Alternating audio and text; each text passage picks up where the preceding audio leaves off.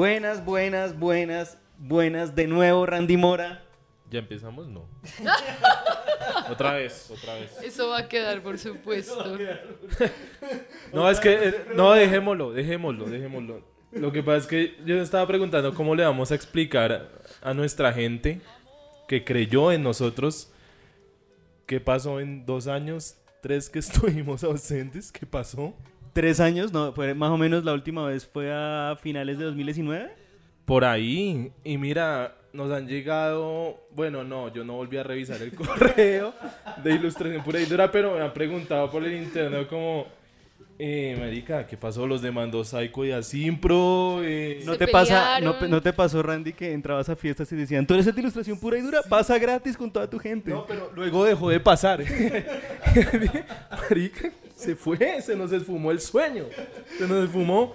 No sé, ¿qué pasó? Pasó un poco como cada uno en sus cosas, ¿no? Entre otras cosas que pasaron, como dedicarnos a proyectos, tampoco es que no ha habido... simplemente fue recuperarnos emocionalmente de la primera temporada. Y entre esas cosas implica como bajar los humos del debate, ¿no? No estoy tan de acuerdo, a mí me encanta el debate con Randy, me encanta. Mal. Empezamos mal, empezamos a debatir el debate. Habíamos Randy quería cambiar el nombre de Ilustración Pura y Suave. Pura y Suave, iba a ser como el alma de la nueva temporada. No sé cómo lo vaya a recibir la gente, si eventualmente eso depende de que haya, del tema de por medio y de la cantidad de tragos un poco. No, se va a llamar Ilustración Pura y Dura. Pura y dura, porque es que yo digo, si no hay picante, vamos a ser tan divertidos como, no sé, ver Prevención y Acción versión radial. O sea, no podemos hacer eso, hay que mantener el debate. Entonces volvemos recargados, ya ya recuperados. A ti te cogió al final, aguantaste. Sí, yo estuve 2 años invicto y me agarró a principios de enero. No, yo sí fui primera ola. Y yo fui primera y segunda ola. Fuimos con la invitada acá de hoy, fuimos primera hora del tiempecito. Y pues ya nos recuperamos, ahorita estamos retomando y para ustedes siempre todo. Tenemos nuevos temas, nuevos invitados, va a haber debate, va a haber pelea, tranquilos, va a haber chistes, lágrimas, todo lo que están acostumbrados y tanto les gusta de nuestro programa. Y arrancamos desde casa, ¿no? Cuéntanos de la hermosa, increíble invitada de hoy. Ilustración Pura y Dura en la segunda temporada tiene una grandiosa invitada de la casa. Era una cosa, Randy, un poco como que invitábamos y hablábamos con todo el mundo, sí, excepto con los que nos rodean. Madre mía. De hecho, me acuerdo, Diana se quedó mirándome un día, ven, oye, ¿tú no has pensado como qué invitado podríamos traer al programa? Marica, tenemos en casa el talento. Tenemos a Diana, tenemos a Miguel. Los tenemos y no hablamos y no les preguntamos y tienen una cantidad de cosas increíbles que aportarnos de su experiencia con la imagen, con la gestión. Precisamente nuestra invitada para esta segunda temporada, que inicialmente está de 10 episodios con posibilidad de alargue dependiendo del presupuesto, pero no, mentiras, no hay episodios definidos. No hay episodios definidos, ni presupuesto definido. Entonces presentamos a Diana Arias Naranjo, nuestra gran invitada, codirectora de Casatinta. De verdad, esto era una deuda que teníamos. Y este capítulo se llama El Visible Oficio Invisible, con Diana Arias, codirectora de Casatinta. Es muy raro entrevistar a una persona que ves todos los días. Exacto. Todos los días, uno que le pregunta. Es complejo ser entrevistado. Quiero dejar claro primero que Diana y yo no estamos casados ni tenemos ningún tipo de relación afectiva. Es que eso sí he visto de los correos diciendo, salúdame a tu señora. Y como, ¿qué? A tu esposo y a los gatos. Y a veces le dicen a Diana, su esposo llamó el otro día. Y es como, no, güey. Ha llegado a tal punto la conexión laboral que ya es una cosa marital, ¿no? Casi. Pero bueno, buenas tardes, Didi, de verdad. Diana, Didi. tenerte acá con nosotros. ¿Cómo estás? Muy bien, también me parece demasiado extraño este espacio de compartir o intentar compartir una conversación seria con ustedes dos, donde hemos tenido una amistad de más de 10 años de burlas, risas y conversaciones serias y no muy serias. Entonces, bueno, vamos a ver qué pasa. Es casi como simplemente poner un micrófono en medio de la mesa y dejar que pase lo que ha pasado en 10 años. Un poco más controlado y un poco más enfocado. Y los dos tenemos una copa en la mano mientras decimos eso. Como siempre. Por supuesto. Entonces, ¿cómo vamos a abordar este tema de lo invisible en un oficio que es evidentemente, sí, sobre la visibilidad y a veces sobre el ego, si se quiere un poco? Vamos a hablar, de hecho, de la gestión cultural.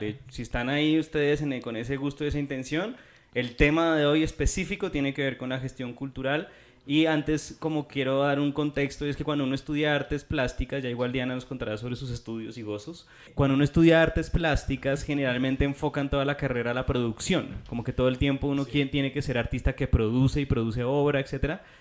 Otros como que se van hacia el lado de la teoría, y hay muy pocas personas que tienen además el ímpetu, tienen el talento, el don, la paciencia para la gestión, y dentro de las carreras ni siquiera se considera como algo. Además que es paradójico y un poco trágico porque literalmente el ejercicio de la gestión es el cimiento de nuestro oficio. Digamos, lo que conecta al artista muchas veces con el editor o con la publicación, lo que nos permite tener exposiciones, mostrar nuestro trabajo, publicarlo, pero son muchas cosas. Entonces, como para intentar encapsular todo y para que la gente se haga una idea, ya que es un oficio que no tiene mucho el reflector en sí, cuéntanos qué es la gestión cultural y como por dónde empezamos a abordar esto. Es como, Diana, ¿qué es para ti la gestión cultural? Papa caliente. Papa, pero, o sea, triple papa caliente en tu casa. Déjalo salir. No, digamos que no estoy segura de poder responder como tan contundentemente o tan concretamente a esa pregunta, pero intentaré hacer algo. Que creo que siempre nosotros, los seres humanos, tendemos como a cerrar todo en conceptos, ¿sí? Y esos conceptos se convierten a lo largo del tiempo como en camisas de fuerza, ¿no? Entonces, como que hasta dónde llegan los límites del gestor, hasta dónde llegan los límites del artista, y yo creo que la cosa va como que es mucho más plástica, ¿no? Y el oficio de la gestión creo que yo lo entiendo más como un intermediador cultural, ¿no? Un intermediador entre el artista y el público y, bueno, por supuesto, pues, como todos esos terceros que pueden hacer posible que un producto cultural sea visible, sea escuchado, visto y percibido como debería ser. Entonces, ustedes como gestores son un puente, así, en una palabra. Sí. Ahorita vamos a redondear seguramente y profundizar más sobre ello, pero la siguiente pregunta que te tenemos es: ¿por dónde empiezas interés hacia la gestión? ¿Desde qué momento? ¿Desde, no sé, niña? ¿Desde adolescente? Sí, eso no es como que un día diga, no, quiero estudiar gestión cultural. O sea, no sale así de la nada. Debe haber una serie de pasos que te llevaron a quedarte en este campo y decir, acá me siento cómoda y esto es lo que me gusta y quiero hacer cosas acá. ¿Cómo llegas a este lugar de la gestión cultural? O sea, ¿cómo fue ese camino para llegar? Digamos que yo trataré de irme tan atrás como pueda en esta respuesta, porque creo que ya viéndolo como con la luz de los años, me doy cuenta que sí responde como a una historia de vida, ¿no? Y digamos que en el colegio, bachillerato, toda esa época siempre estuve como muy rodeada del lenguaje artístico, ¿no? Entonces en mi colegio teníamos énfasis artístico, luego todo el tiempo estaba consumiendo contenido cultural. Tocábamos música, hacíamos artes escénicas, teníamos como muchísima relación con la literatura y digamos que cuando estaba ya como por graduarme me di cuenta que estaba como enamorada de demasiados lenguajes, como que quería de alguna manera poder ejecutarlos todos o algunos. Finalmente me encaminé profesionalmente por una carrera que es también, como diría José, un sancocho de cosas, ¿no? No es como unidireccional, que es comunicación social. Y finalmente como que mi énfasis fue hacer libros, ¿sí? Que era lo que más como me apasionaba en ese momento. Digamos que también pues continué con un interés muy fuerte por la danza, por el teatro, por la música, pero digamos que en otros niveles, ¿no? Ya pasaba de ser como, no sé, ejecutante a espectadora, o tal vez en otros grados fui más como lectora, y siempre estuve como muy ahí de cerca a contenidos culturales y me fui dando cuenta que era necesario una pieza en el medio para poder dar a conocer contenidos que a veces eran como silenciados por la gran masa de información sobre la que estamos montados siempre, ¿no? Pero entonces, puntualmente, o sea, tú encuentras en este camino, no sé, todas las posibilidades de explorar todas esas facetas que en el colegio a edad temprana te empezaron a interesar. ¿Puntualmente empezaste trabajando con una editorial o cómo fue la cosa? No, puntualmente yo empecé trabajando en la Cámara Colombiana del Libro para un salón de ilustradores, ¿sí? La Cámara del Libro, digamos que en los 70s, 80 tuvo un interés muy fuerte como por llevar la ilustración al escenario de la Feria del Libro. Sin embargo, eso todo, digamos que fue impulsado por una asociación de ilustradores. Pero luego eso, digamos que quedó un poco perdido en la intención de hacer como un colectivo de ilustradores, y la feria se quedó un poco sin la presencia de los ilustradores allí. Entonces la Cámara del Libro, quien organiza la feria, dijo, bueno, hay que retomar un poco esa conversación con los ilustradores porque ellos también hacen parte importante del circuito del libro. Entonces deciden hacer el primer salón de ilustradores, eso fue, yo creo que en el 2009, 2008 tal vez, y esto se hizo en el marco del Festival del Libro Infantil, que es un espacio pues dedicado, como su nombre lo dice, a la literatura infantil y juvenil. Y ahí empieza mi camino en la gestión de proyectos, y curiosamente pues fue el primer proyecto en el que estuve, tuvo que ver con ilustración, y pues no sé, como que quedé amarrada y anclada profundamente a ese proyecto, y de hecho fue en ese primer espacio en el que trabajé, eso, no sé, yo tendría unos 20 años tal vez, que nos conocimos con José. Imagínate todos ahí en esa época, adolescentes, Randy, oliendo a Doritos y a otras cosas. No, pues, o sea, yo me pregunto mi adolescencia, 20 años, no sé, preocupado por ver Smallville, la 10ª temporada. Ustedes ya estaban estableciendo o estaban haciendo un proyecto que fue pues Las Raíces de Casatinta, y me pregunto, o sea, en ese momento, ¿cómo era la ilustración en Colombia? O sea, no era como un espacio, un campo baldío, o qué pasa, o sea, en la Cámara del Libro, ¿cuál era el insumo para trabajar? ¿Qué pasaba ahí? ¿Cómo conectó eso con lo que vino a pasar después cuando te conociste con José? Yo creo que en ese momento no era un campo baldío, sino que era un campo donde había mucha gente haciendo cosas, pero no se conocían entre ellos. Y no habían demasiado, o sea, sí habían algunos colectivos, o sea, iniciativas como desde lo colectivo para hacer exposiciones y algunas cosas, pero todo estaba como muy atomizado, ¿sí? No habían intereses como muy centrados en poder producir contenido que no se quedara como en el de mi parche de 5 amigos y ya, y pues los amigos de mis amigos y familiares. Y yo creo que justamente por eso la Cámara del Libro en ese momento dice, bueno, ¿qué está pasando con los ilustradores? ¿Cuáles son realmente todo este gremio de ilustradores que está por ahí trabajando en libros de texto, algunos libros de libro álbum, pero pues todavía todo estaba como muy incipiente? O sea, yo sí creo que la ilustración siempre ha estado presente, pero hay veces que ha estado como pasando un poco como de agache, y en ese momento se empezaron a juntar muchos intereses para que la ilustración empezara como a tener la voz que debía tener, ¿no? Y nombres que recuerdes de ese momento, de figuras que tú dijeras, bueno, como que están empezando a sobresalir o que te interesaran o que, no sé, de alguna manera dijeran, este campo me gusta y lo que están haciendo estos determinados artistas está interesante. O sea, puntualmente para que la gente tenga referentes como... Voy a decir mi primer referente que llegó como incluso cuando estaba en el colegio.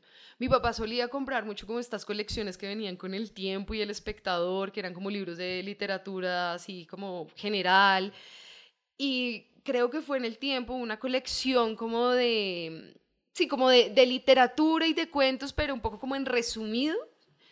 Y ese formato lo ilustró Julián de Narváez. Y yo tengo como un recuerdo muy anclado de eso, ¿sí? De ese librito que guardé, más por lo literario, porque eran más bien como algunas versiones más bien resumidas y adaptaciones de obras literarias.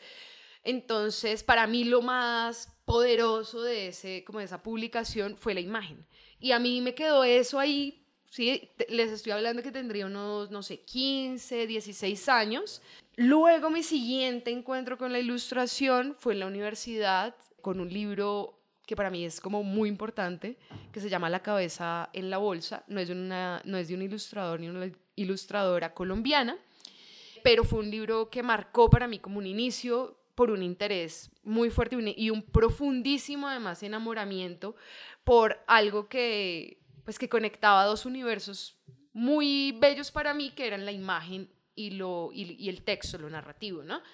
Entonces, luego, cuando estoy en ese primer proyecto, que fue el Salón de Ilustradores, pues poder trabajar con alguien como Julián de Narváez, él participó en ese primer Salón de Ilustradores, para mí fue como, wow, fue increíble completamente, y después me fui dando cuenta que los contenidos literarios que más me interesaban, o narrativos que más me interesaban, siempre estaban muy ligados con la ilustración. Entonces, en ese momento la universidad estaba consumiendo, por ejemplo, mucho la revista Malpensante, y la revista Malpensante, pues todos sabemos que pues, ha sido una gran promotora también de la ilustración, tanto local como internacional. Entonces creo que esas fueron unas marcas como muy visibles para mí, no sé, para anclarme caprichosa e insistentemente en la ilustración. ¿Sí viste, Randy, que ni nos mencionó? ¿No estamos en su lista? No, eso es que esa es la parte más jugosa de la historia que viene. Ni Claro, mierda, o sea, o sea, ni apareció. déjame, o sea, estoy tratando de hacerlo lento, Ni nos ¿sabes? mencionó. Pero bueno, ¿Sabes? vamos, No, vamos miren, a... les voy a contar una anécdota. Hoy la protagonista es Diana, José. Entonces, que déjale ego. Déjele go, lado. es que sí, por favor, guárdalo en tu maletica, en la maletica del gatico. No, pero la primera vez que vi a José, y que todos conocieron a José, porque me acuerdo que estábamos pues sentados habían varios editores como haciendo la revisión de portafolios. Cuando apareció el portafolio de José, siempre surgió la anécdota de que creíamos que era un señor de 50 años, y apenas yo bajo a recibir el portafolio de José Rosero, pues veo a un adolescente, Este personaje minúsculo, un con mirada personaje inocente, minúsculo, sí, ojos pero con gigantes. actitud de ochentón. Entonces fue como, ok. Bueno, ya no quiero que hablemos de eso. Ya dejémoslo hasta ahí. Bueno, perdón, pero dijiste que querías... Quiero seguir describiendo la pinta de José. O sea, no entiendo, José. Dijiste que querías, No, que ya. echaste Ya, de menos que te podemos mencionara. dejarlo ahí. No hablemos de mi barbilla de chivo ni nada de esas cosas. Ah, bueno, gracias por mencionarlo. Ya saben que Ilustración Pura y Dura tiene una cosita muy chévere, y es un playlist, o sea, música.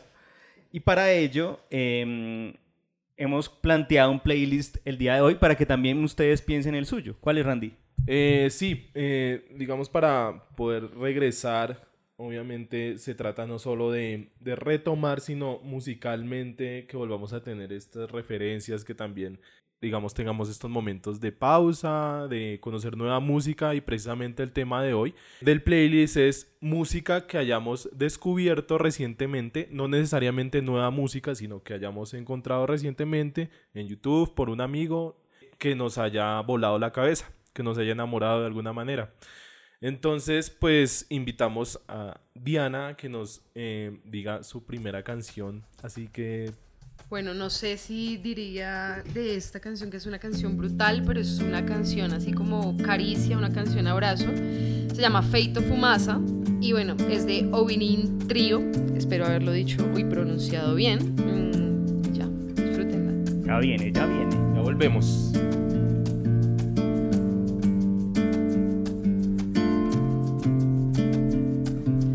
E da vez que eu me perdi no caminho, só consigo lembrar de tu me sorrindo. Oiga, qué canción sota. Además, a Diana siempre le ha gustado como todo esto del bossa nova y la música en portugués, ¿sí o no, Diana? Bueno, en general creo que soy curiosa por todo tipo de música, pero sí tuve una época universitaria en la cual tuve un profundo enamoramiento por el bossa nova y bueno, la música cantada en idioma portugués. Creo que en general es un idioma que me gusta y Muy sexy, muy sexy. Diana, a ver, gestionar es que hacer un proyecto, es por ejemplo montar una exposición, o sea, una persona que monta una exposición colectiva, por ejemplo, ¿ya es un gestor?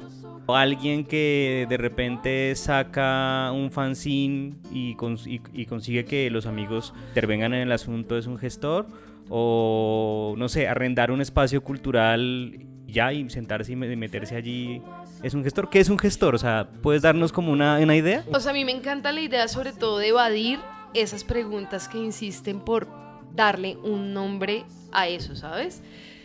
Porque, lo digo, es porque siento que finalmente el gestor puede ser, sí, cada una de las cosas que tú acabas de decir, pero sobre todo el gestor debe, más que ser un productor de cierto contenido cultural, debe ser quien pueda generar un puente muy claro, un punto de vista muy claro, ¿sí? De un contenido cultural para un contexto, ¿sí? Y para mí ese es el gestor. Y eso podría implicar muchas de las labores que tú acabas de mencionar. No sé si eso estrictamente englobaría o encerraría conceptualmente la idea del gestor, ¿sí? Pero sí creo que encierra o engloba en gran parte lo que debería ser idealmente un gestor cultural. Y un gestor cultural también puede ser muy distinto o puede, digamos, como ser responsable de actividades muy diferentes dependiendo del contexto, ¿no? Un gestor cultural, por ejemplo, en territorio es muy diferente a un gestor cultural que trabaja para una empresa pública. Y a la vez ese gestor cultural encarna unas ideas, unos conceptos muy diferentes a lo que hacemos, por ejemplo, con Casa Tinta, que es un proyecto de autogestión. Que como que ese rol puede ir mutando y es supremamente flexible, pero creo que en esencia es quien debe cuidar un poco como que el contenido cultural que se quiera entregar a un contexto pueda, digamos, como representar de manera coherente los intereses del artista y, digamos, como los intereses propios, por supuesto. ¿No te has topado, por ejemplo, que con personas pues que no sé, con el famoso hola, me llamo José Rosero y soy emprendedor? Y en realidad, para mí, pues no sé, son personas que empiezan proyectos, que está bien, pero que en lo que es la continuidad es donde empieza el asunto, ¿no? Es que uno ve gente, no sé, lanzando en Facebook un flyer de fiesta de guaracha en Casa Babilón y tú le ves la biografía de gestor cultural. No, es una labor de años. O sea, cómo se convierte y cómo de alguna manera se ha deformado esa idea del gestor cultural y cómo pero así como tú acabas de decir, es que todos son gestores culturales, pero yo tengo la misma percepción y creo que eso lo he compartido con ustedes, amigos ilustradores, y todos son ilustradores ahora, entonces hacen un dibujito y son ilustradores, o sea, y también es ese rollo en el que he insistido mucho este rato que hemos estado conversando y es sobre la necesidad de encarnar algo, ¿no? Es como que siempre uno se presenta por lo que hacen, ¿no? Entonces, o sea, nunca estás en una reunión, la que sea buena, inauguración, inevitablemente todos son lo que hacen. Luego, soy artista, soy gestor, soy ilustrador, y es una insistencia como muy, muy fuerte sobre la palabra que me hace más o menos coherente, pero que también se me hace que tiende a la falsedad mucho, ¿sí? Porque finalmente, ¿qué es lo que te hace gestor? ¿Qué es lo que te hace ilustrador? El tiempo, ¿sí? El reconocimiento, ¿sí? El estudio, ¿sí? Porque yo conozco y digamos que he compartido con personas que se dicen ser X cosa, ¿sí? Por no decir nada, por no comprometer aquí a ninguna persona, pero sí, se dicen, no sé, artista escénico o bailarín o escritor porque salieron de la academia y como que es la academia quien certifica, pero quién, o sea, un gestor, finalmente, digamos que la gestión cultural en términos académicos en realidad no lleva demasiado tiempo y en Colombia particularmente creo que ha habido, por lo menos en los últimos 10, tal vez 10, 12 años, ya se han ido abriendo más programas de especialización en gestión cultural. ¿Sí? Hay maestrías, especializaciones y algunos diplomados, y sobre todo el Ministerio de Cultura ha impulsado muchos como programas pequeños para formar gente en formulación de proyectos culturales, y digamos que eso ha ayudado un poco como a, listo, esto te certifica como, pero para mí en lo personal creo que lo que te hace ser algo es la experiencia, si poderlo llevar a tu vida diaria de alguna u otra manera, ¿no? Entonces como que, claro, yo estudié comunicación social, pero yo no me considero comunicadora.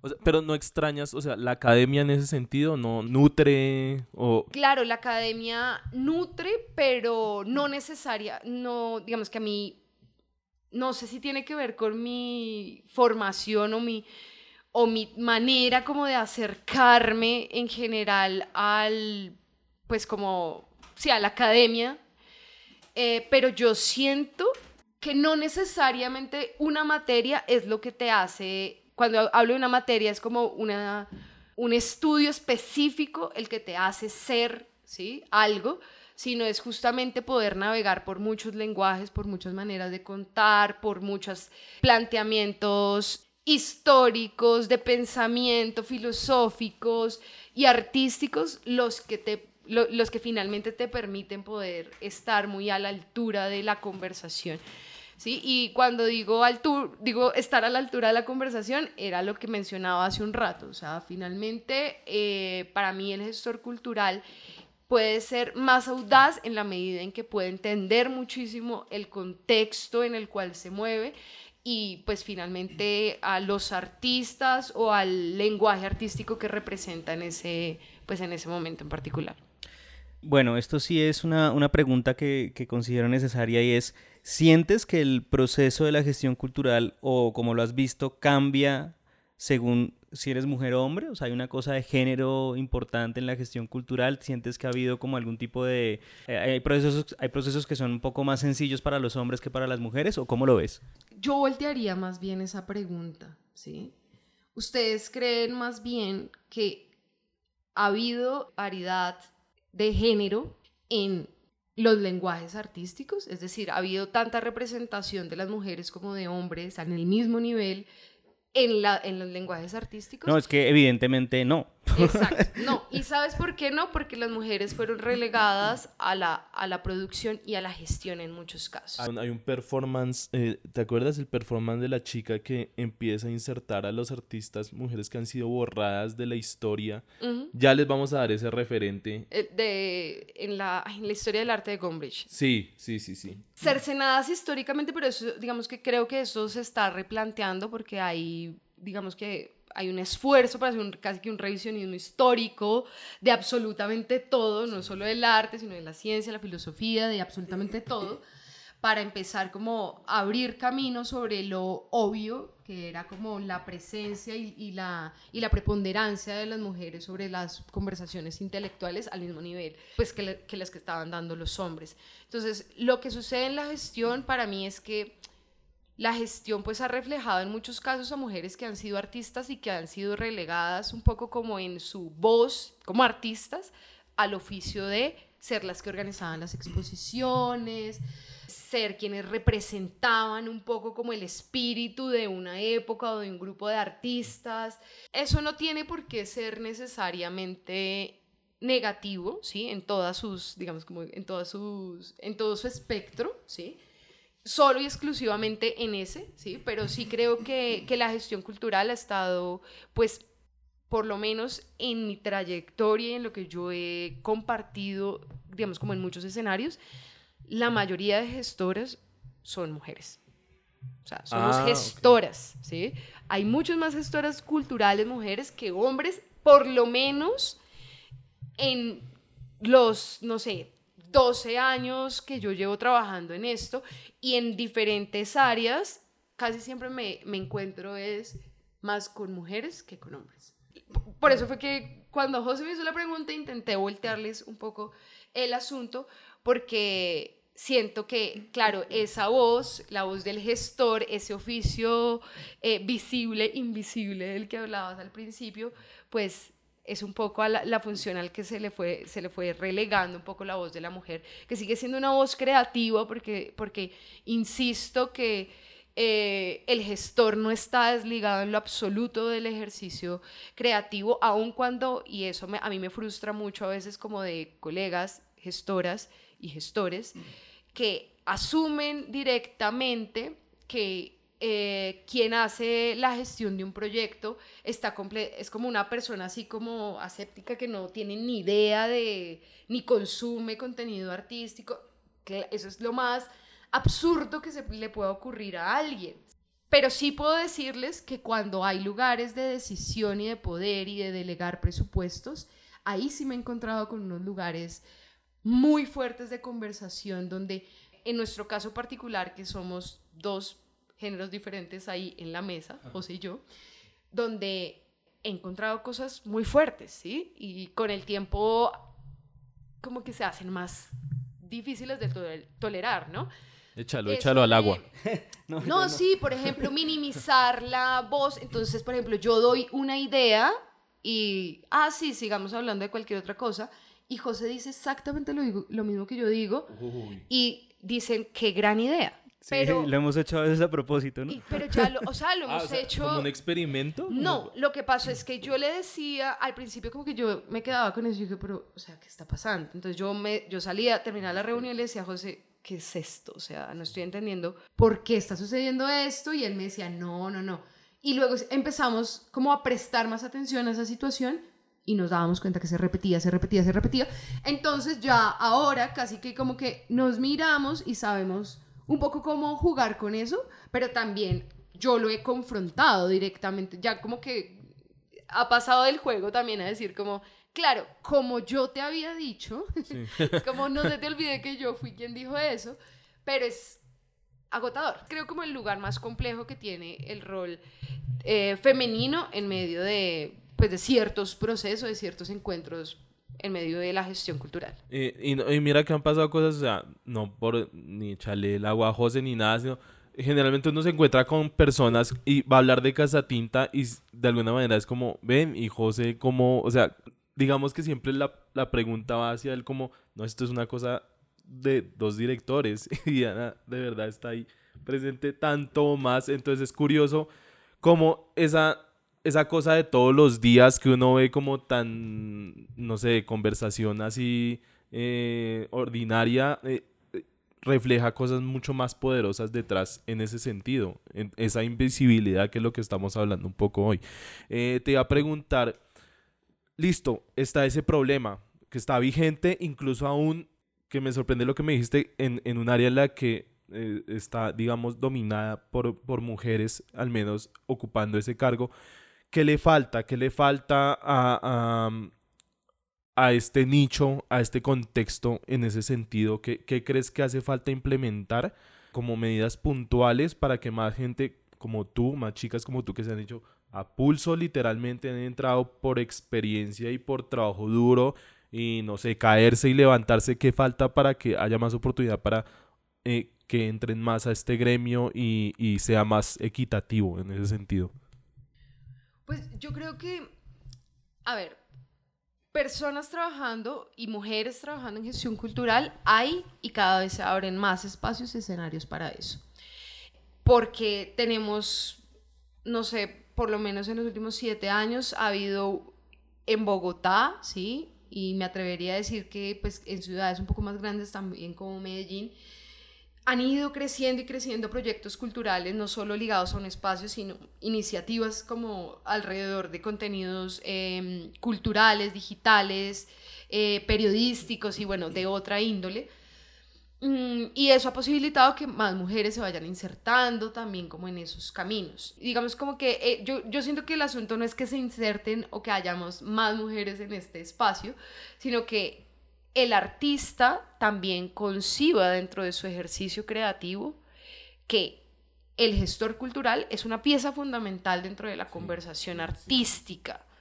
E insisto que es la conversación artística, ¿sí? Porque no se trata de que la conversación artística solo competa estrictamente a los creadores. La conversación artística compete sí o sí a muchas más personas, compete al público, al espectador al que va dirigido, compete al gestor que está haciendo la mediación y está haciendo el puente entre los dos, compete también a la empresa público-privada que está financiando ese producto cultural.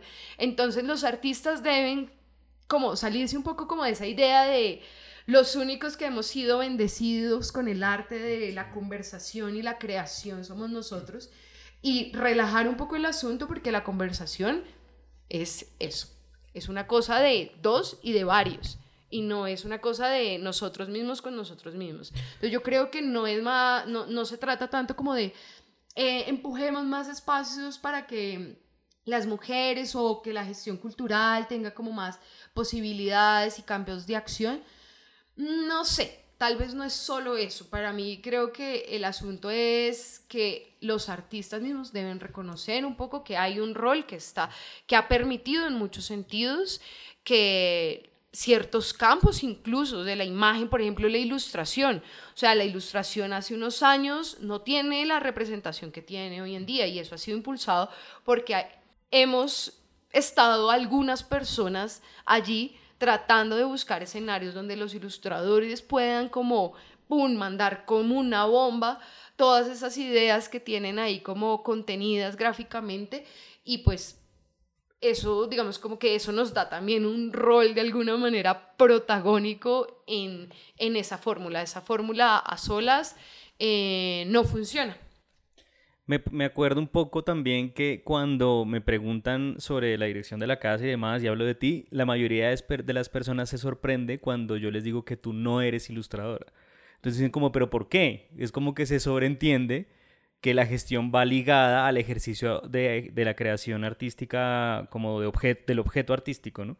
Y cuando es así es como no, o sea, la gestión es otra forma de creación artística si nos ponemos en esos términos, y que permite además que usted, que yo y que muchos otros nos encontremos en los espacios, y en los espacios me refiero a galería, me refiero a concierto, me refiero a libro, me refiero a, bueno, un montón de posibilidades, ¿no?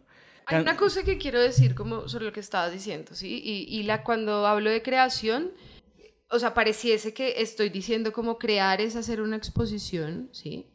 Pero cuando insisto en el asunto de la gestión-creación, creo que me faltó poner como una barrita inclinada más en la fórmula, y es discurso. Finalmente, los gestores lo que más impulsan es la creación de discurso y median ese discurso entre lo artístico y lo, digamos, como, sí, y la práctica artística en concreto frente a los espectadores. Entonces, como que yo he sido como atacada 1000 veces con esa misma anécdota que cuenta José, ¿sí? Y por qué no creas, pero también es como, wow, Casatinta, y tú trabajas en Casatinta, entonces eres ilustradora. No soy ilustradora. Ay, qué chévere. No, perdón, ya me llegó la cerveza, ya me llegó el taxi. Chao. Y es como, oye, pero no soy... Hola, déjame. Tengo más vino. Sí, espera. Ya preparo otra jarra de gin tonic. O sea, no te vayas. Y eso al principio me molestaba mucho, ya ahora digo, es como qué fugaces somos todos, ¿no? Qué fugaces nos hemos convertido en esas lecturas de tú eres artista, entonces ya genero inmediatamente conexión contigo, porque el ser artista ya es una fórmula campeona, ¿sí? Y una manera como de representatividad como muy grande, ¿no? Entonces interesante y poderosa. Pero en gestor, entonces nadie sabe qué es esa vaina, entonces es como, no, tal vez me voy a regar las plantas esta noche. Sí. Es por eso digo como que hay que ablandar un poquitico el asunto y los límites, pero esos límites se ablandan mucho en la medida en que los artistas vayan siendo mucho más intensos también, que son finalmente como las voces, ¿sí?, protagónicas del asunto, vayan dándole también lugar al gestor cultural dentro de sus proyectos. Buenísimo. Seguimos con canción. Ahora le toca a José. ¿Qué recomendación nos traes hoy acá para...? De hecho, les quiero decir que no es una recomendación mía, sino una canción que nos dio otro ilustrador de nombre Cromalario, a quien saludamos con amor. Hola, Cromalario. Al gustazo musical que nos puso Cromalario y que aquí todos hemos disfrutado bastante.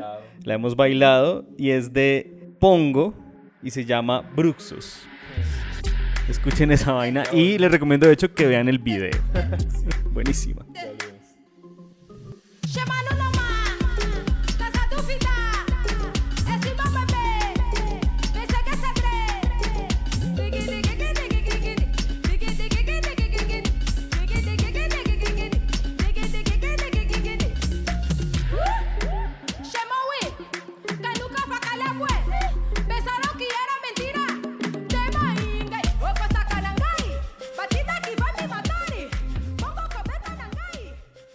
Puso a bailar. Sí. Esta mujer me puso a sudar frío. Además, no, de verdad, vean el video. Es bastante estimulante. Además que es ella sola con la pista y ustedes solamente viéndola a ella se enloquecen. Gracias Cromalario. Lo que nos cantaba Cromalario es que ella hacía parte de Buraka Sound System y este proyecto como solista es como uno la ve y ni siquiera tienen que ponerle un árbol en el fondo, es blanco, usted ya brilla, ya se va a tomar todo el escenario, entonces bien impresionante. Sí. Si nos quedamos, no es como que no queramos quedarnos hablando del tema, porque si abordamos la gestión cultural en toda su dimensión, no nos va a alcanzar, obviamente, la temporada de ilustración pura y dura, entonces queríamos encapsular un poco el ejercicio o la labor que tú has hecho en el contexto de la pandemia. Digamos que el siguiente bloque queremos hablar un poco de eso y algo que me causó mucha curiosidad. Recién todo el mundo se vino abajo, caos completo. Siempre hay de alguna manera unas medidas de primera necesidad y algunas cosas que se ponderan sobre otras. No sé, uno piensa productos de primera necesidad, estar abastecido, que el sistema de salud no se desplome, que la seguridad tampoco se vuelva un caos. Y algo que noté que me pareció muy interesante y es que la salud mental literalmente pendía de un hilo gracias a los productos culturales, a la música, a la literatura. ¿Cuál es la importancia real que siempre quieren ponerlo como de hobby o como de no tan importante en un momento que es prácticamente el fin del mundo? ¿Tú cómo viste esto desde tu área y desde lo que pasó con Casatinta en este contexto que no sabíamos qué era lo que iba a pasar? Lo que pendió de un hilo, sí, fue la salud mental, pero lo que, digamos, como que el gran provecho que pudo sacar la cultura de eso fue que la gente se dio cuenta que justamente estos contenidos les podían dar como un oxígeno, oxigenar la rutina, oxigenar, no sé, los duelos, las pérdidas, la soledad. Y no era llenar en vano un tiempo por llenar, sino era poder habitar de una manera diferente el tiempo, ¿sí? Y yo creo que eso nos lo dio un poco la pandemia. Eso igual sigue cambiando porque yo creo que en la primera etapa, o sea, en la primera ola de la pandemia, que todo fue como más complejo, donde el encierro fue más duro, ahí hubo, digamos, como una resignificación del consumo cultural, ¿no? De qué tanto consumía la gente. Y yo creo que, no sé si ya hay estudios, seguramente sí los hay, pero quienes hacemos actividades y diseñamos programación cultural, sí nos dimos cuenta que había un público mucho más como ávido de consumir cosas, ¿sí? Y no de consumir cualquier cosa, sino de poder reposar cierta cantidad de tiempo en un ejercicio creativo, ¿sí? Y eso no había pasado de una manera tan clara antes. ¿Por qué? Porque normalmente el público que está como muy ligado a la cultura o son los mismos artistas, pero de resto es un público muchísimo más pequeño, ¿sí? Por un lado eso, pero por el otro, el asunto como de poder crear contenido a través de redes sociales y digamos que lanzarnos como más de cara y seriamente al mundo digital, abrió acceso a poblaciones a las que no les estaba llegando cierto contenido cultural, y eso creo que fue muy, muy interesante y sigue siendo interesante para muchas instituciones que promueven la cultura, poder establecer puentes con esos otros públicos. Y pues nada, yo creo que eso fue fundamentalmente como una gran oportunidad para todos los que hacemos. Pero, o sea, cuando pasó esto es que fue inesperado, Casatinta, de alguna manera, bueno, y tú desde tu área alcanzaron a prever como qué iba a pasar con esto, qué tanto improvisación hubo, la incertidumbre, el miedo, porque claramente, a pesar de que la gente entre a consumir más este tipo de productos, la parte, no sé, la inversión, el dinero es a otro tipo de cosas. Entonces, ¿cómo fue el primer golpe y cuáles fueron las primeras medidas puntuales para...? A ver, el primer golpe, creo que como absolutamente a todos nos sucedió, fue como un poco de pánicos, ¿no? Creo que yo siento que todos caímos como en ideas súper fatalistas, como, bueno, ya esto fue el fin, ¿qué va a pasar? Y inmediatamente creo que las primeras 2 conversaciones que tuvimos con José, que quedamos aquí encerrados en Casatinta, fueron esas. Fue como, bueno, total, igual nos podemos cambiar de casa, o sea, no estábamos contemplando nada más. Y yo creo que pasados, no sé, tal vez 3-4 días dijimos, intentemos todo, absolutamente todo lo que se nos ocurra, ¿sí? Primero para poder también hacer más llevadero esto para nosotros, y seguramente como nosotros habrán cientos de personas buscando poder pasar esto de una manera más tranquila, y ya veremos qué pasará económicamente, ¿sí? Por supuesto, hubo mucha improvisación, pero más que improvisación, yo lo veo más como de adaptación. Es como, por eso te decía ahorita como, claro, todo el tiempo estábamos conectados a internet, todo el tiempo manejábamos correo, WhatsApp, o sea, estábamos conectados con muchas redes, pero no habíamos hecho un uso como el que tuvimos que hacer de estas redes y de estos medios en medio de la pandemia. Entonces yo creo que digamos como en ese instante, más que improvisación fue adaptación, y como en ese proceso de adaptación no estábamos solo nosotros, que eran los que estábamos creando contenido, sino también el público. Entonces creo que fue una cosa muy de pares, ¿no? Como que siento que había muchísima comprensión de lado y lado. Recuerdo mucho como que en las primeras transmisiones de los live que se hicieron, se caía y José y yo nos mirábamos y como, no, eso no, ya, o sea, ya no se va a volver a conectar nadie, ya se fue, ya apague y vámonos. Y era muy curioso porque volvían y se conectaban, no sé, las 300, 400 personas que estaban conectadas antes de que se cayera. Y eso me pareció siempre como muy, muy interesante, porque siento que en la pandemia y por lo menos con las actividades que hicimos aquí con Casatinta, en esa primera etapa siento que hubo una complicidad muy fuerte con el público, y eso nos ayudó a conectar de una manera que no habíamos ni siquiera planeado antes con la comunidad que está muy alrededor de Casatinta. Muy curioso eso, ¿no? Como el aislamiento de alguna manera dio lugar a que se generaran otros lazos. Es muy impresionante eso el hecho de que la gente vuelva a conectarse, porque uno sabe, se cae un live, se distrae en otra cosa, le da pereza. Entonces habla de un compromiso, de una conexión más allá como de consumir un producto, sino de verdad un interés genuino en conectar de otra forma con la casa. Hola. Perdón. Te iba a preguntar, y es, ¿qué cambió realmente entre la gestión que hacías antes de que empezara la pandemia, durante la pandemia y después de la pandemia? O sea, creo que, mejor dicho, ¿qué es lo que hacías? ¿Qué haces en Casatinta? Diana, no sé. ¿En qué andas? Llevamos 12 años trabajando y no tengo ni idea qué es lo que haces. A mí creo que he aprendido a disfrutar con el tiempo un poco esa parte del anonimato, ¿no? Que implica la labor del gestor cultural, ¿no? De ese mediador que... Y me río mucho como de la primera imagen que se le ocurre a alguien cuando le preguntan, bueno, ¿tú qué crees que hace un gestor cultural? Inmediatamente piensan en una tabla de Excel, o inmediatamente piensan en un administrador o cosas de ese tipo. Y yo creo que el gestor cultural o quien se dedica a la gestión realmente es también un creador, necesariamente es un creador.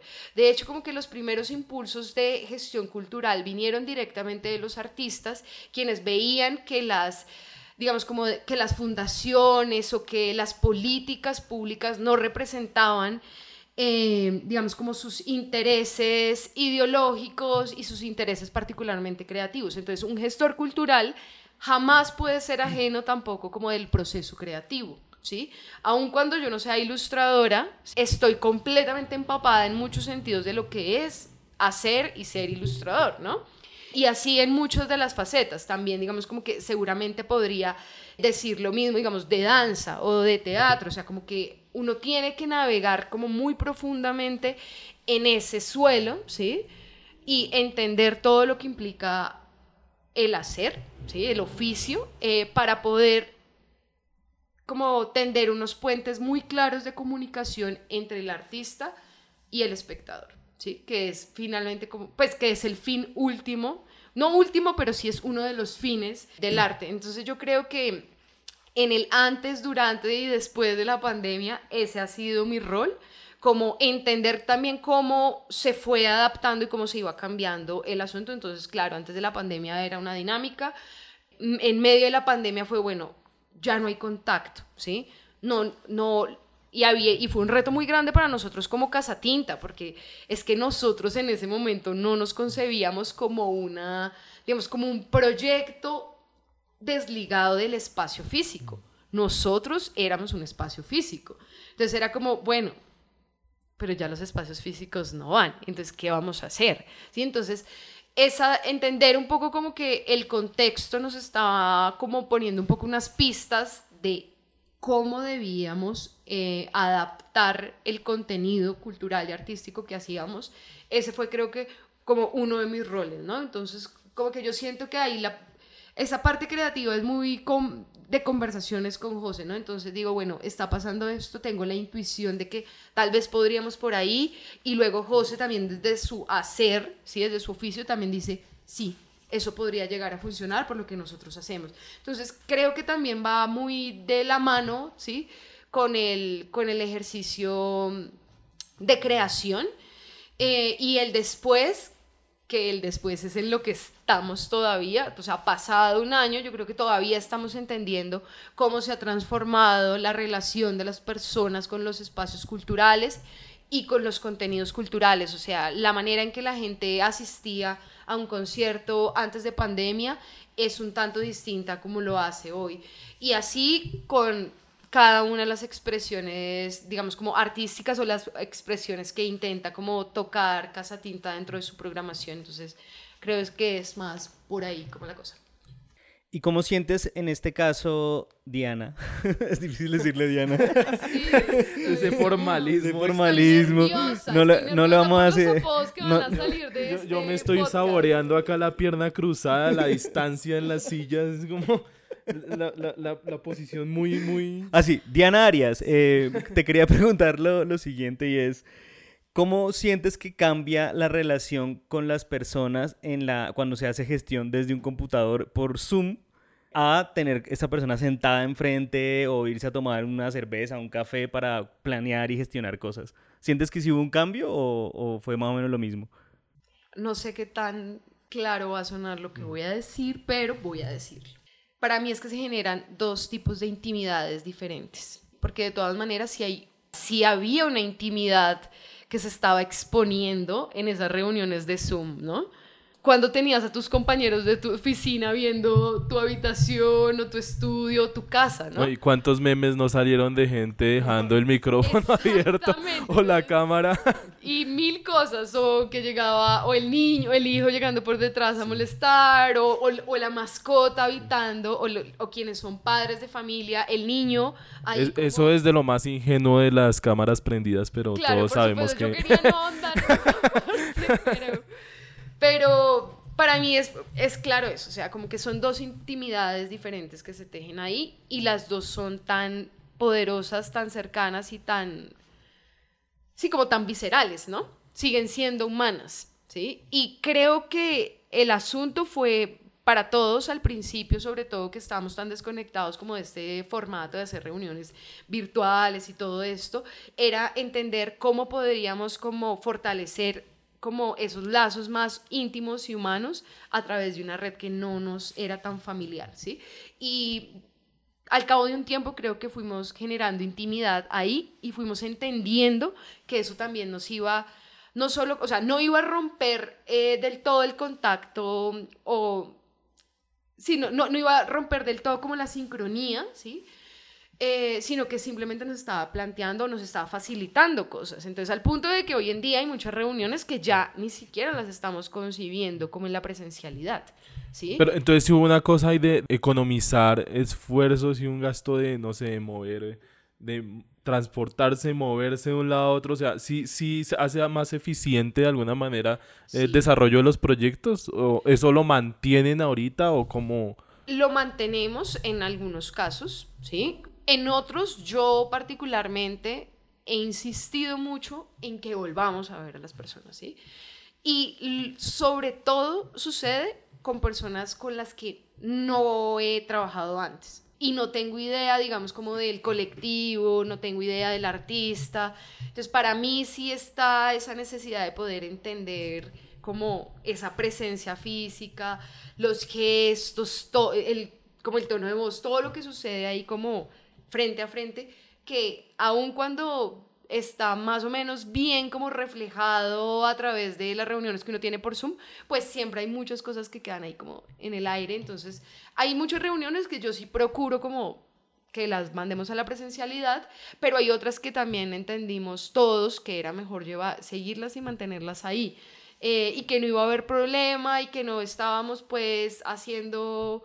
Es decir, estamos rompiendo completamente como esa necesidad de contacto físico, porque yo creo que el ser humano instintivamente necesita conectar físicamente, ¿sí?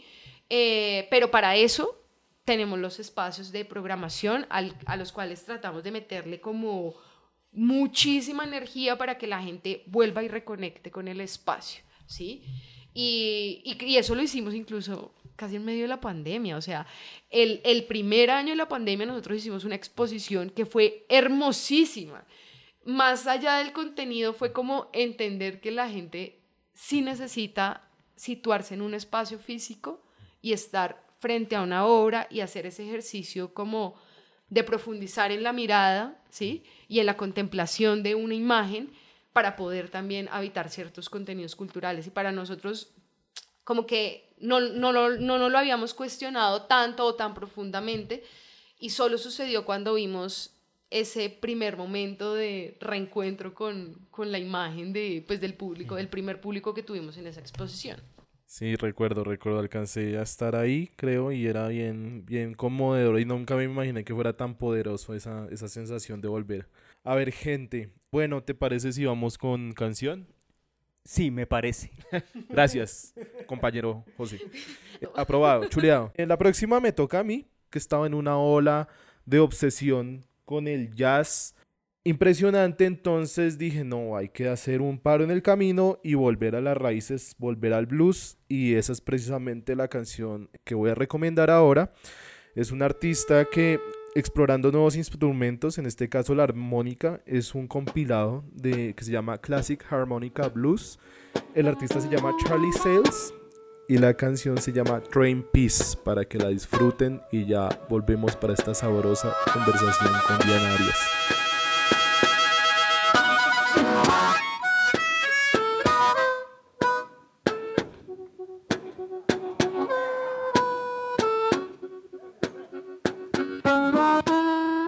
I lean against the lamppost, feeling most disgusted. Quit my job. Boss said I couldn't be trusted. ¿Cómo así, Randicito, que el blues es como que el abuelo del jazz? O sea, ¿cuál es la cosa ahí? Porque eso está bien sabroso. No necesariamente el abuelo, yo lo veo como dos expresiones distintas de protesta y de resistencia desde la negritud.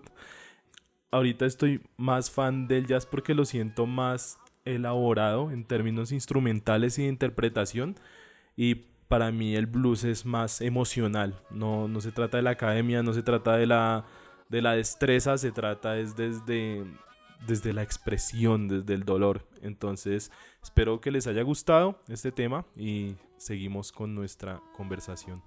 No podemos dejar por fuera el trabajo que se ha hecho, que has hecho con la editorial Casatinta, un proyecto joven que nació en el marco obviamente de la Galería de los Talleres. Cuéntanos de... Hay una cosa, Randy, que hay que agregar, y es que además Dianita así con su ¿cómo se diría? ¿Qué vas a decir? Cuidado. Por favor, Con su dale. ¿No ve cómo me amenazan?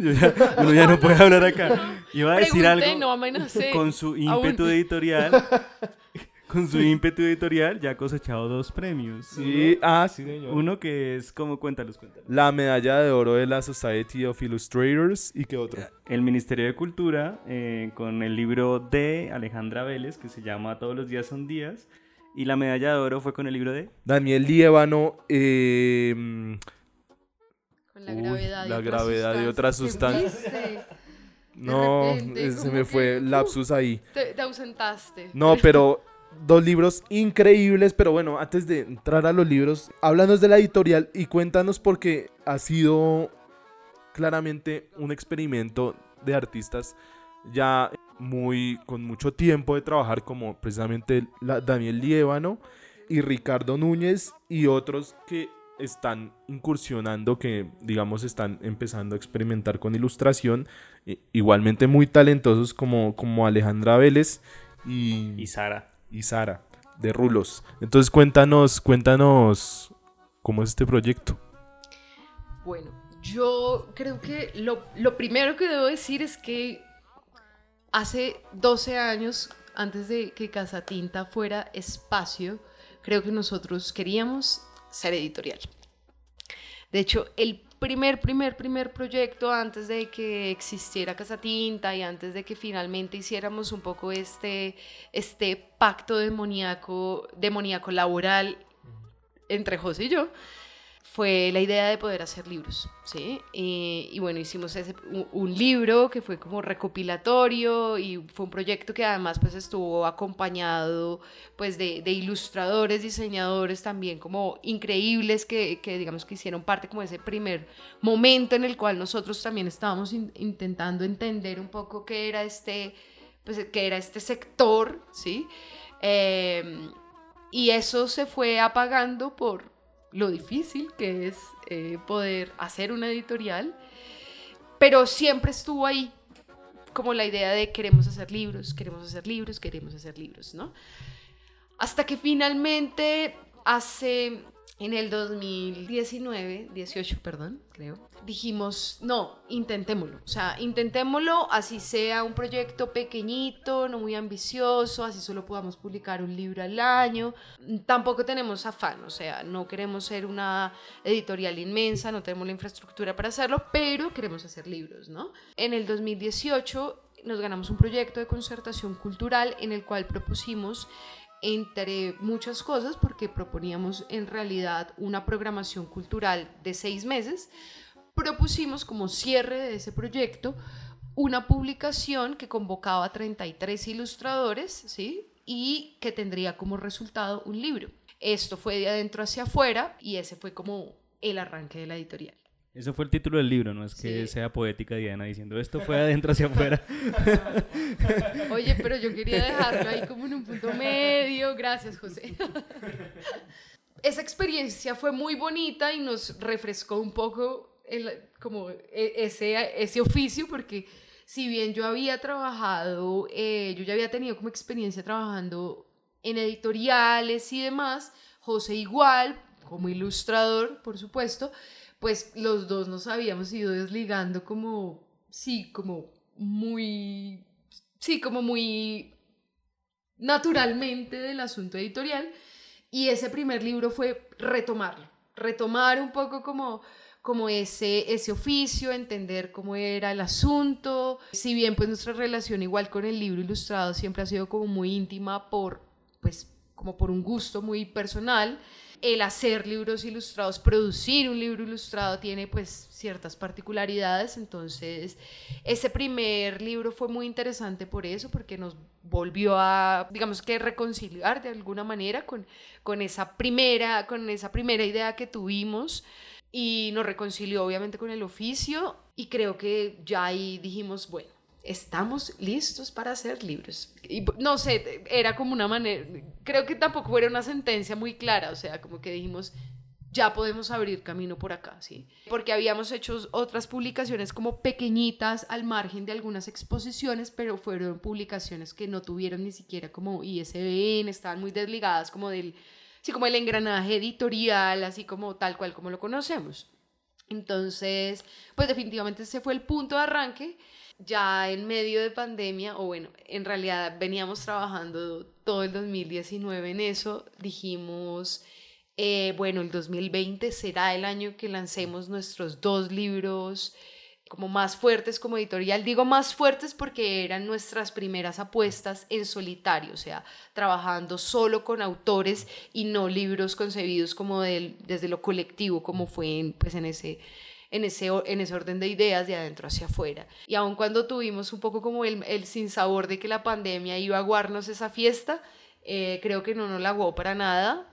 Pudimos sacar provecho un poco como como esa nueva manera de encontrarnos, y pues son 2 libros además muy distintos, El alfabeto más extraño de Ricardo Núñez y La gravedad y otras sustancias de Daniel Líbano. Son 2 publicaciones como con 2 nichos muy diferentes, procesos completamente ajenos, pero fue una gran prueba de fuego para arrancar, sumado por supuesto al asunto de que hicimos el lanzamiento en medio de la pandemia, en la parte más dura de la pandemia, y bueno, creo que todavía estamos ahí como empujando un poco como el proyecto editorial. Creo que ha sido muy bien acogido por los lectores, ha sido muy bien acogido por las librerías, por los libreros, por los mediadores.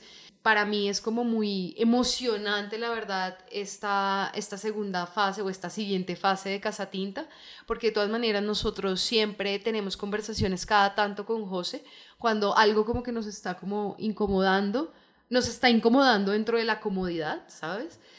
Decimos como, es momento de cambiar, es momento de hacer algo diferente, ¿sí? Porque creo que eso ha mantenido o nos ha permitido mantenernos frescos, pues ya 10 años, este año cumplimos 10 años como Casatinta.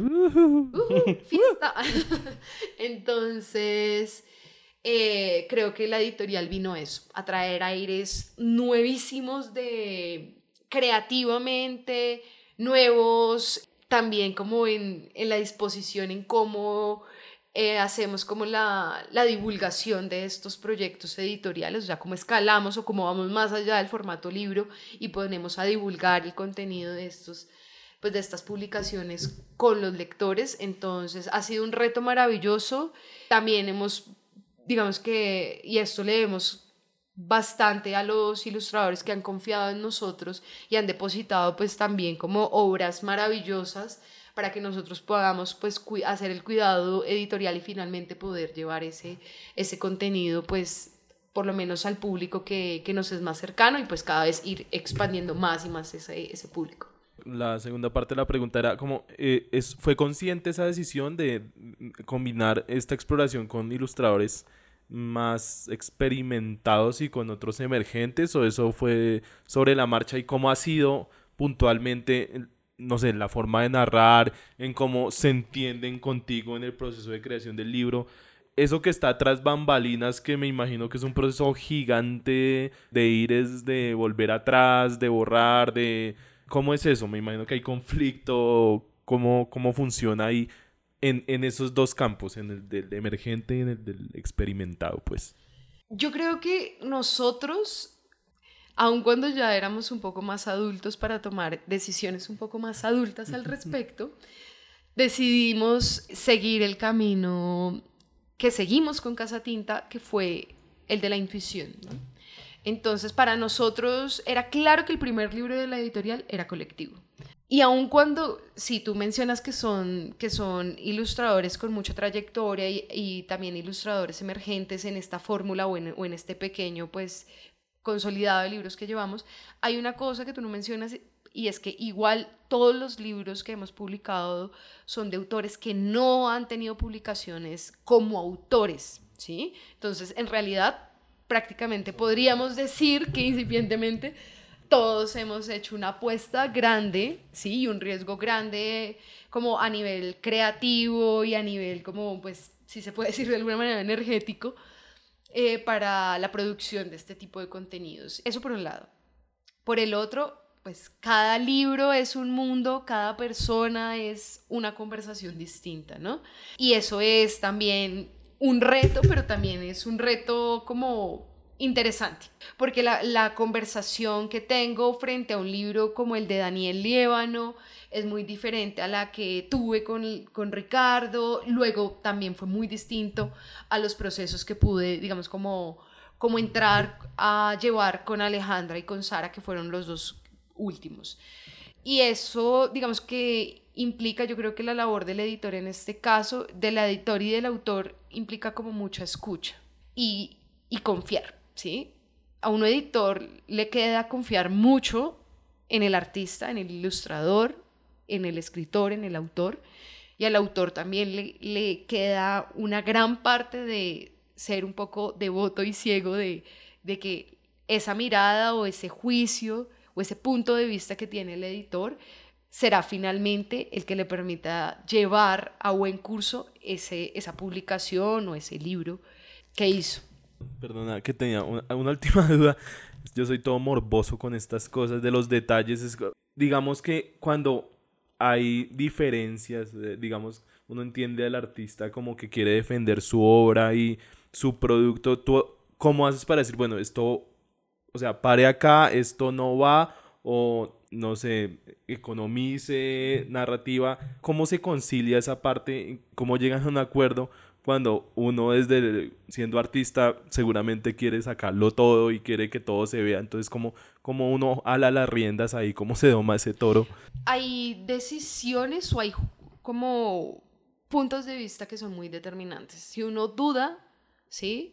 Si el autor te da un contraargumento y uno lo duda, el autor sabe que puede encapricharse con eso, ¿sí? Pero si uno como editor no duda y dice como, se mantiene firme en como, no, esto le va a restar a la publicación, esto necesita ser modificado de tal y tal manera para que esto sea como legible para el lector. Y yo creo que es justamente como ese énfasis en el argumento lo que hace que finalmente para el autor sea muy claro como que se debe confiar en ese punto de vista. Y yo creo que es eso. Claro, hay muchas cosas que se negocian, o sea, digamos, te voy a poner el ejemplo por ejemplo, del libro de Daniel, ¿sí? Que es un libro, creo que ha sido, pues, de los libros que tenemos, el libro más ambicioso, más grande, más complejo también, y teníamos momentos donde él estaba muy parado en la raya de hasta aquí voy con esta negociación, de aquí queda la imagen, y por el otro lado yo no va. Entonces, ¿qué hacíamos en ese momento? Decíamos, esto no va a prosperar porque los dos estábamos en el punto de vista más extremo. Pero era Dejemos como de reposar. denso, o sea, pesado, como... Pues no sé, yo puedo ser densa. No, pues yo sí puedo ser densa en las conversaciones porque me apasiona un poco entender por qué no, sí. O también puedo ser muy caprichosa en que me parece que tal, digamos, decisión es la correcta. El caso es que la decisión en esos casos más extremos era dejemos reposar juntos esta decisión, pasemos a la siguiente página y revisemos. Y luego lo que empezábamos a hacer era un juego. Entonces él me decía, listo, acepto este movimiento que tú tienes acá, pero concédeme a mí este movimiento. Buenísimo. Y así es una relación. Exactamente. Así íbamos jugando todo el tiempo en la construcción del libro. También me sucedió lo mismo con Ricardo, ¿sí? Hay mucho temor para los editores, yo creo, bueno, no sé si para todos, pero para nosotros que somos un poco más abiertos, espero que en realidad lo seamos, mantengamos firme la idea de que somos un poco tenemos la cabecita un poco más abierta, por lo menos en cuanto frente a contenido visual, y es que uno es más tímido en cómo abordar la imagen, ¿no? Es como, uy, la imagen está muy bien, pero tal vez no funcione para esta parte del libro. O tal vez te toque hacer más porque se te cae la historia acá. Y a veces es difícil porque eso le implica como una pequeña frustración al autor. Y a nadie le gustan las frustraciones, ¿no?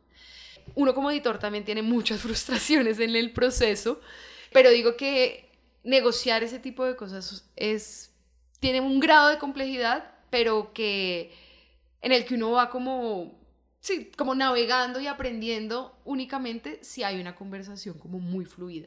Y creo que la base del asunto es poder establecer como roles, actividades, decisiones, tareas, bueno, como esa cosa súper formal. Sí hay que establecerla en un primer punto, pero sobre todo hay que aprender a conversar, ¿sí?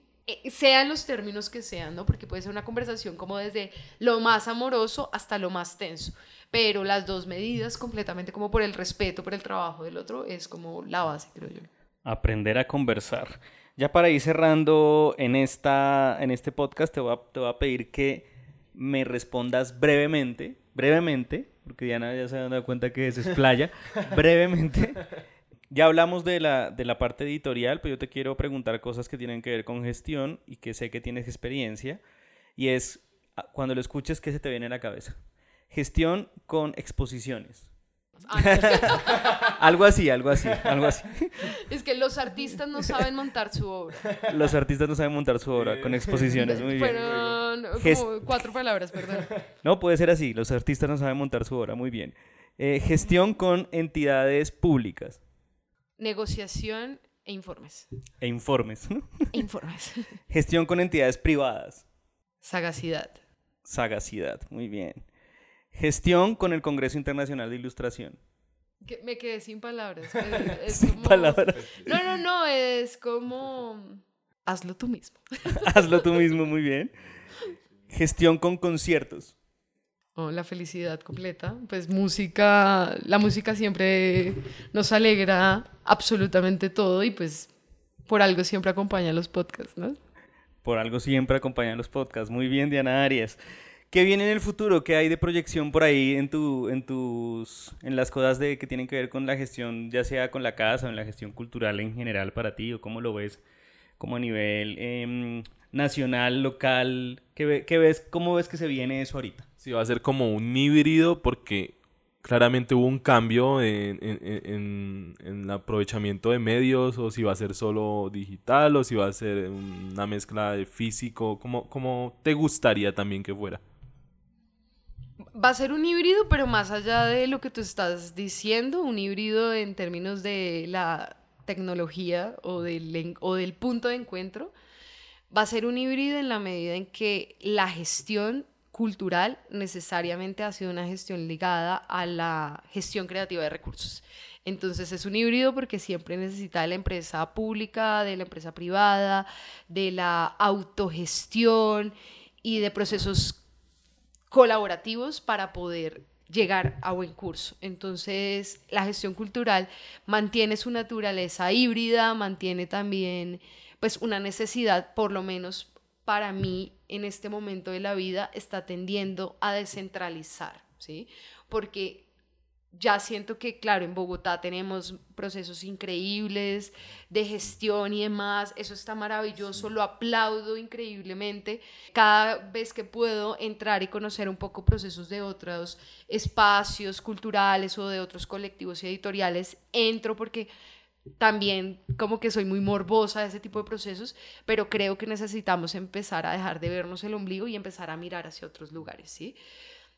Eso tiene una complejidad muy fuerte porque por supuesto no tenemos, quienes trabajamos sobre todo en Bogotá y como en proyectos muy concretos, no tenemos experiencia en gestión en territorio, pero ese reto a mí me parece interesante y me parece que todos necesariamente necesitamos empezar a dejar de como pensar nuestro trabajo artístico exclusivamente en cuántos likes tiene mi imagen o cuántas interacciones tiene y empezar a ver cómo puedes poner a conversar esa imagen en otros territorios y en otros espacios que están completamente ausentes de esas tecnologías, ¿sí? Entonces, para mí, por ahí va. No sé si sea en lo inmediato, pero espero que ir coqueteando lentamente con ese tipo de procesos. Y bueno, Nada, Randy, lo logramos. Lo logramos y solo tengo palabras de agradecimiento con Diana, de verdad. Nos tenemos que pellizcar, dar calvazos a cada uno porque de verdad era una invitada que debíamos tener acá y nos abre muchas ventanas de reflexionar sobre, de verdad, es un trabajo conjunto esto. Y no hubo debate, no hubo pelea, o sea... No sé, yo me estuve controlando todo. Es que apenas estamos arrancando, Randy, apenas estamos arrancando. Es que creo que este puede ser el episodio en el que José menos habló.